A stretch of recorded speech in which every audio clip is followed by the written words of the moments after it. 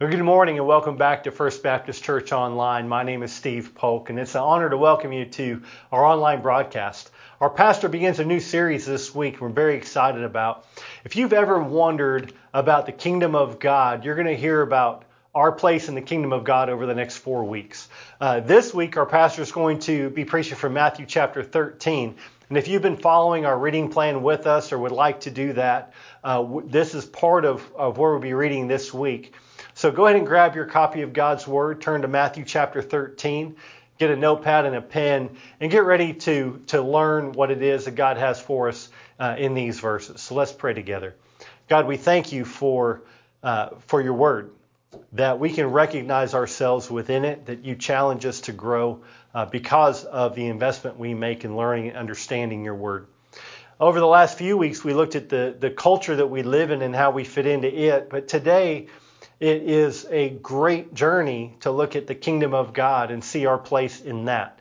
So we'll do that for the next 4 weeks. But today, let's hear what you have to teach us. In Jesus' name, amen. Recently on a Sunday morning, we baptized a man who was a new believer in Jesus, limited background in terms of going to church and knowing the Bible. And one of our pastors was speaking with him, and he asked him, when we talk about things like Sunday school and life groups, discipleship and D groups, do you know what we're talking about? Does it make sense to you? And he said, not really. And then the pastor asked him, well, I know you've got a Bible and you're reading it. Does it make sense to you? Do you understand much of it? He said, not much. And the truth is there are a lot of things in God's Word that can be a challenge for someone who's a new believer to understand, someone who's not been around church a whole lot to really understand. It's also true there are some words and phrases that are used quite often in the Bible and in the New Testament that even people who've gone to church for many, many years and followed Jesus for a long time sometimes struggle to understand, to really know what it means. Sometimes people who've been in church a long time get confused about certain things in God's Word or misunderstand what it really means. And one of those words, one of those phrases that Jesus used a lot in his preaching and that you find elsewhere in the New Testament that some people, I'd say a lot of us at times struggle to really grasp the full meaning of it, is when Jesus talked about the kingdom of heaven or the kingdom of God. Both of those phrases meaning the same thing. What is the kingdom of God? What is the kingdom of heaven? What did Jesus mean when he used those phrases? In very simple, basic terms, the kingdom of God, the kingdom of heaven, refers to God's rule, God's reign as King and Lord, if you will. And Jesus, when he was on trial before Pontius Pilate, the Roman governor, said to Pilate that his kingdom, that Jesus' kingdom was a spiritual kingdom. It was not a worldly kingdom. It was not an earthly kingdom. Because if it was an earthly kingdom like all the others, all the other nations and empires and so on, his followers would be fighting with swords to defend him. But his kingdom's not that kind of kingdom.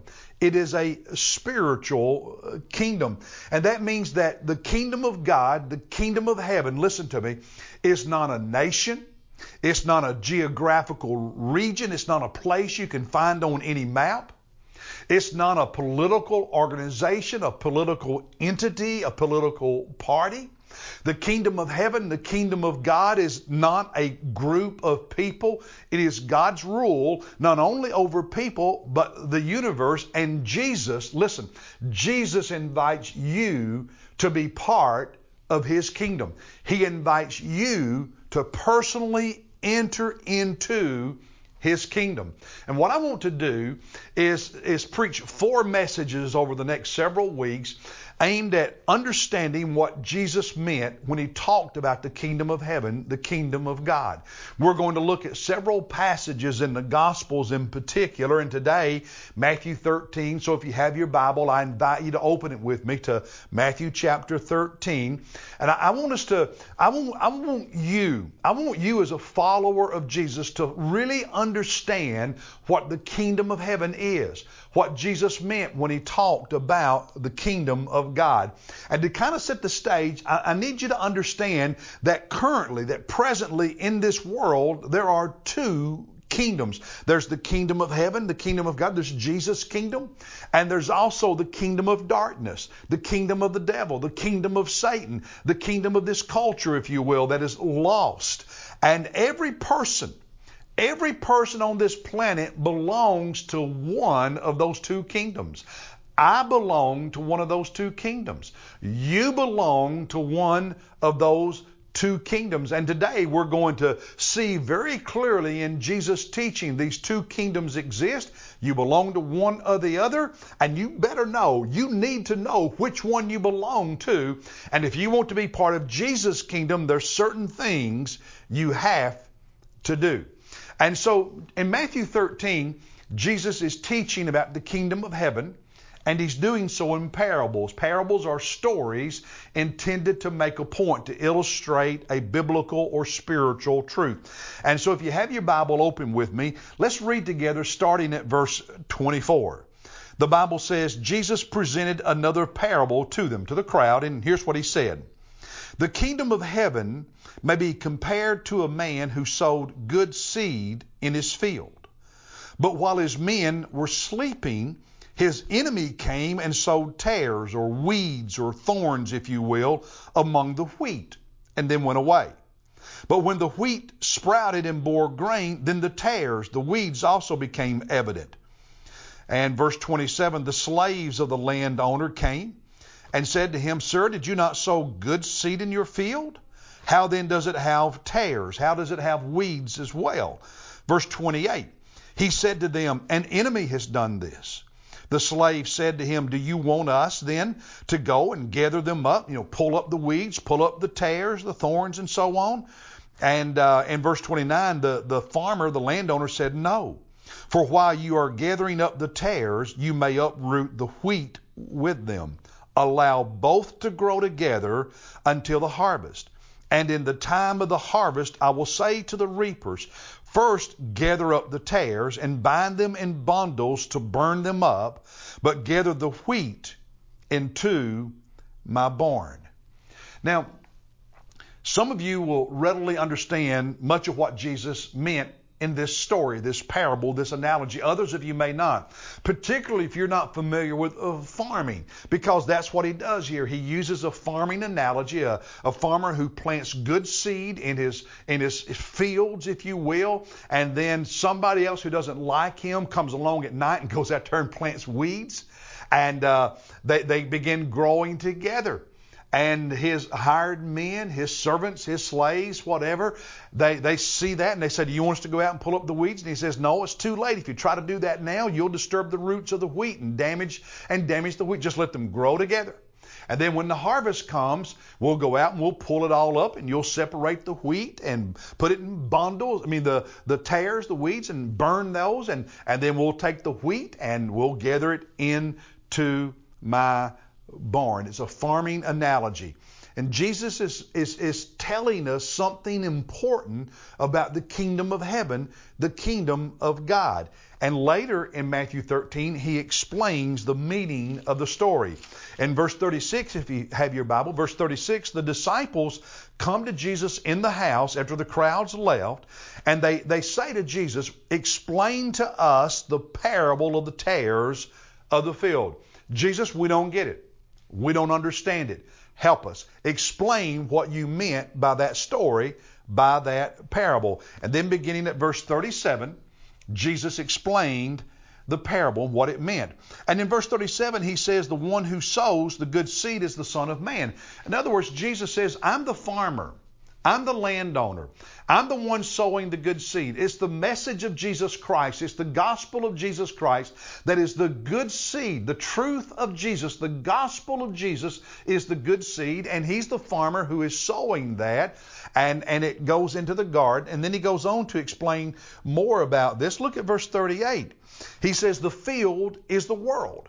So the farmer is throwing seed on his field. Well, the field is the world. Jesus is ministering in this world to all of us. And he goes on in verse 38 to say the good seed, the wheat that grows up in the garden, that's Jesus' followers. That's the sons of the kingdom. That's those of us who love Jesus and serve Jesus and are disciples of Jesus. And because we belong to Jesus, we are part of His kingdom. He also says in verse 38 that the tares, the weeds, are the people who are the sons of the evil one. Those who do not belong to the kingdom of God. Those who are not disciples of Jesus, who are not following Jesus. They belong to that otherworldly kingdom, the kingdom of the devil.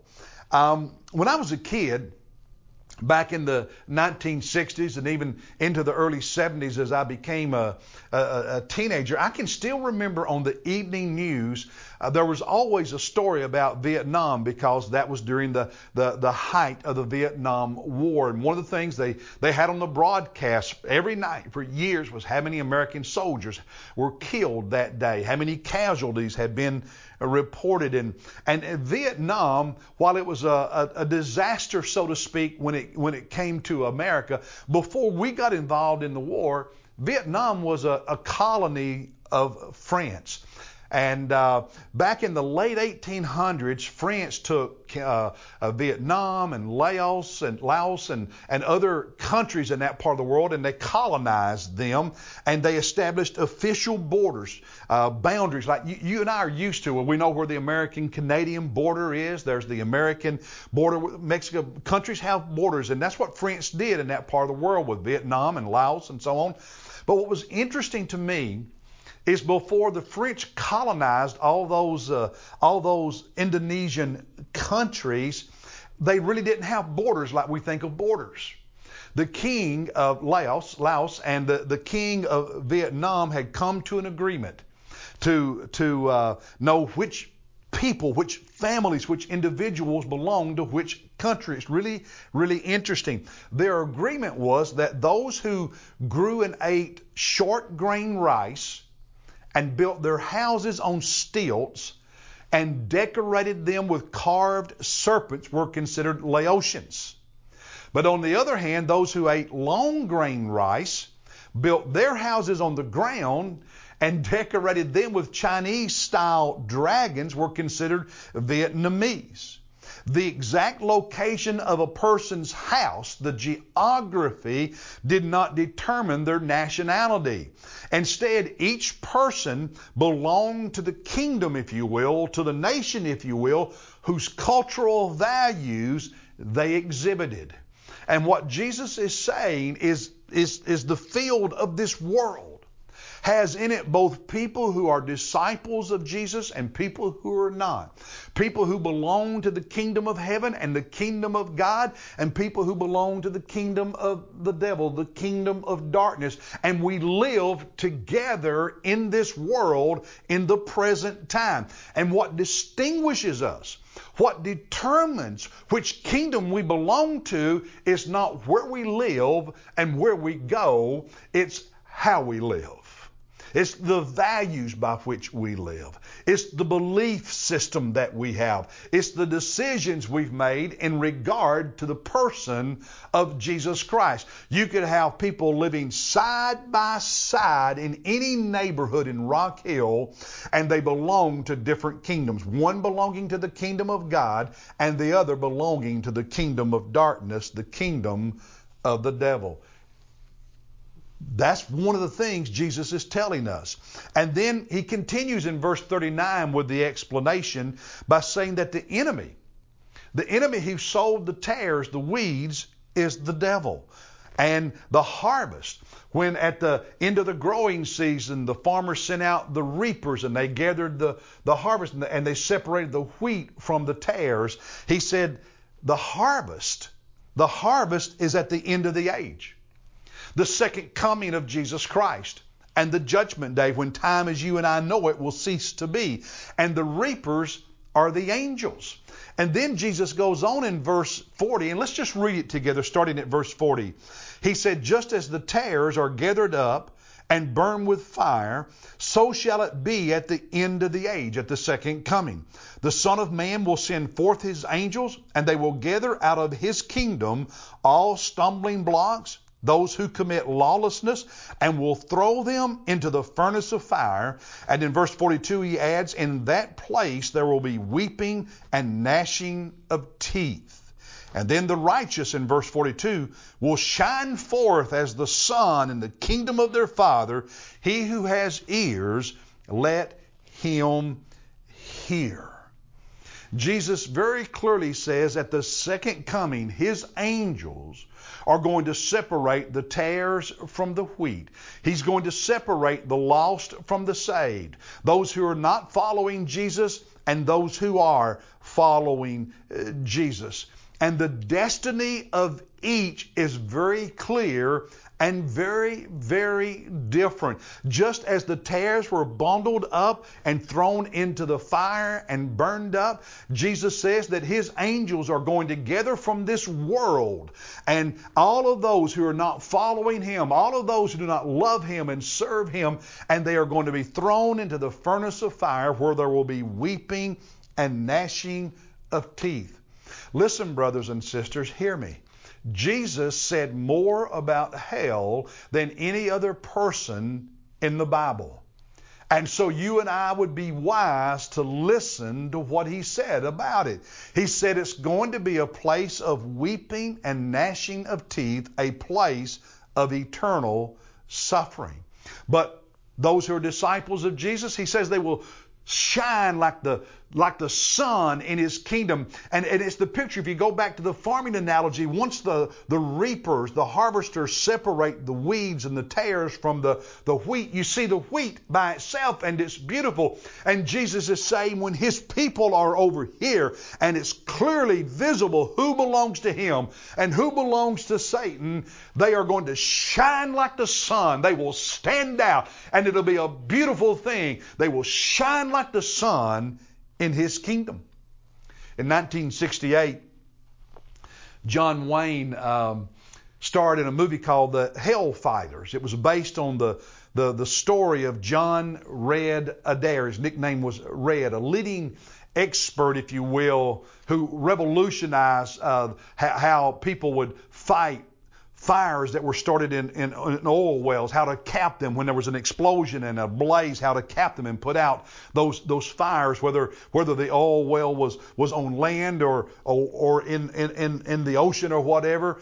And in his lifetime, he battled more than 2,000 of those oil well fires. And after the first Persian Gulf War back in 1991, when Saddam Hussein and Iraq invaded Kuwait, and then the American military forced them out of Kuwait. On his way out, Saddam had his army set all of those oil wells in Kuwait on fire to weaken the economy of that country that he had wanted to conquer. It was this John Red Adair who led the American effort to cap all those wells in Kuwait and put out all of those fires. He was a brash man, a fearless man, a fighter. He was brave. He was strong. In 1991, he gave an interview. And he basically said that even after he died, he was going to be the same way. He was still going to be brash and fearless. He wasn't going to change. And this is a direct quote. He said, "I've done made a deal with the devil." And he said, the devil said he's going to give me an air-conditioned place when I go down there, if I go there, so I won't put out all the fires. In other words, he's joking, but he's being brash. Just a few years later, in 2004, he died. And I don't know if he was saved or not, but based on his quote and his attitude, it doesn't sound like he was a follower of Jesus. And unless he changed and became a disciple of Jesus Christ, after he died, he found out that everything he had said in that interview was wrong. There's no putting out the flame. There's no putting out the fire. There's no putting out the pain. There's no escaping. There's no escaping. Jesus said that the tares and those who are not His disciples will be thrown into the furnace of fire, and there will be weeping and gnashing of teeth. John Adair, if he didn't change, found out just like every other person who spends their life ignoring Jesus, not making time for Jesus, that the suffering of hell is real and it is eternal. Now, brothers and sisters, in this life there is so much confusion. We don't always know who's a true disciple of Jesus and who isn't. People believe all kinds of things, think all kinds of things, say all kinds of things. But at the second coming, when Jesus returns and His angels separate the wheat from the chaff, the saved from the lost, the true disciple from those who are not followers of Christ, everything will be cleared up. There will be no confusion on that day. And God's kingdom, those who belong to God's kingdom will be visible and it will be evident. And today, yes, today we live all in this same world, but then no. There's a clear delineation. There's a clear distinction on that day. The kingdom of God will be visible and evident, and those who belong to His kingdom, there'll be no doubt about it, no mistaking it. And those who are the tares, those who are the weeds, those who are not followers of Christ, those who are not His disciples, there will be no doubt as well. It will be evident, a clear delineation, a clear division. And the only kingdom left standing will be the kingdom of God, the kingdom of heaven, because the kingdom of Satan will be over. It'll be cast into hell, and all who belong to his kingdom, there'll only be one kingdom left standing. And I know sometimes those of us who follow Jesus, if we're not careful, can begin to feel like God's kingdom is losing in this world. But the truth is, God's kingdom is not losing. God's kingdom is growing. It's like a tsunami, growing stronger and larger under the surface of the water, on the bottom of the ocean floor, not visible above until it crashes on the land. The kingdom of God is growing, often out of sight and out of mind, but like that tsunami is getting larger and stronger, so is the kingdom of God. In this same chapter 13 of Matthew, Jesus said, my kingdom will grow. My kingdom will be strong. In verse 31, He gave them another parable. He said, the kingdom of heaven is like a mustard seed, a little bitty seed, which a man took and sowed in his field. He planted it in the dirt, if you will.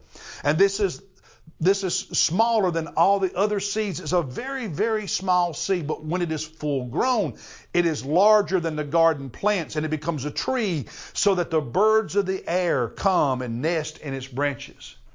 Jesus said His kingdom can seem like something so small and so insignificant, almost invisible, but it's going to grow and it will become a tree that birds can rest in. He says, my kingdom is not losing. My kingdom is not being diminished. My kingdom is expanding. It is growing. It is getting larger and it is getting stronger. And at the second coming of Jesus Christ, the kingdom of heaven will make landfall, and everybody will know that the kingdom of God is real and the only kingdom left standing, the only one that is eternal. So here's my question for you. Are you part of God's kingdom? Are you part of the kingdom of heaven? Are you going to burn in the furnace of fire or shine like the sun in the kingdom of God? Will the angels bind you and throw you into hell? Or will they escort you to heaven? You see, which kingdom you belong to is your choice. If you want to enter the kingdom of God, you can. He invites you. He extends to you right now an invitation to become a citizen of His kingdom. But you must choose. You are naturally, because you are a sinner like all of us, you've sinned, a part of the devil's kingdom. But you must choose to repent of your sin and place your faith in Christ to become part of the kingdom of God. That's what I did when I was a teenager. When did you do that? Have you done that? In Matthew chapter 4, verse 17, Jesus said, repent, for the kingdom of heaven is at hand. It's as though Jesus is standing here right now and extending to you a personal invitation to enter His kingdom. And it's a real, authentic, genuine invitation. He wants you in His kingdom. He's inviting you into His kingdom. And to accept His invitation, what you do is to repent of your sin. That means to do an about face, to acknowledge to God that God is right and you are wrong, that you have sinned, that you have done what God doesn't want you to do, and that you cannot save yourself. You turn from that thinking, you turn from that way of living, and you turn your life over to Jesus Christ, asking Him to forgive you, asking Him to save you, committing yourself to Him to live for Him going forward, and not for yourself or the world, but to live for the Lord Jesus Christ. When you are a member of His kingdom, it means He is your King. He is your Lord. Yes, He's your Savior, but He is your King. He is your Lord. Will you right now repent of your sin and lostness and commit your life to Jesus Christ? Bow your head where you are. It doesn't matter if others are around. It's between you and God. Wherever you are right now, just bow your head, close your eyes, humble your heart before the Lord Jesus, and say something like this to Him and mean it with all your heart. Lord Jesus Christ, I know I'm a sinner. I know I do not belong to your kingdom. And if the angels came today, they would throw me into hell, not heaven. But I believe you are inviting me into your kingdom. I believe you love me. Right now, Jesus, I repent of my sin. I turn from my sin and I ask you to forgive me. I accept your invitation to enter your kingdom, to live for you, to serve you, and to love you. I choose to follow you, Jesus, for the rest of my life. Thank you, Jesus, for answering this prayer and welcoming me into your kingdom, into your family.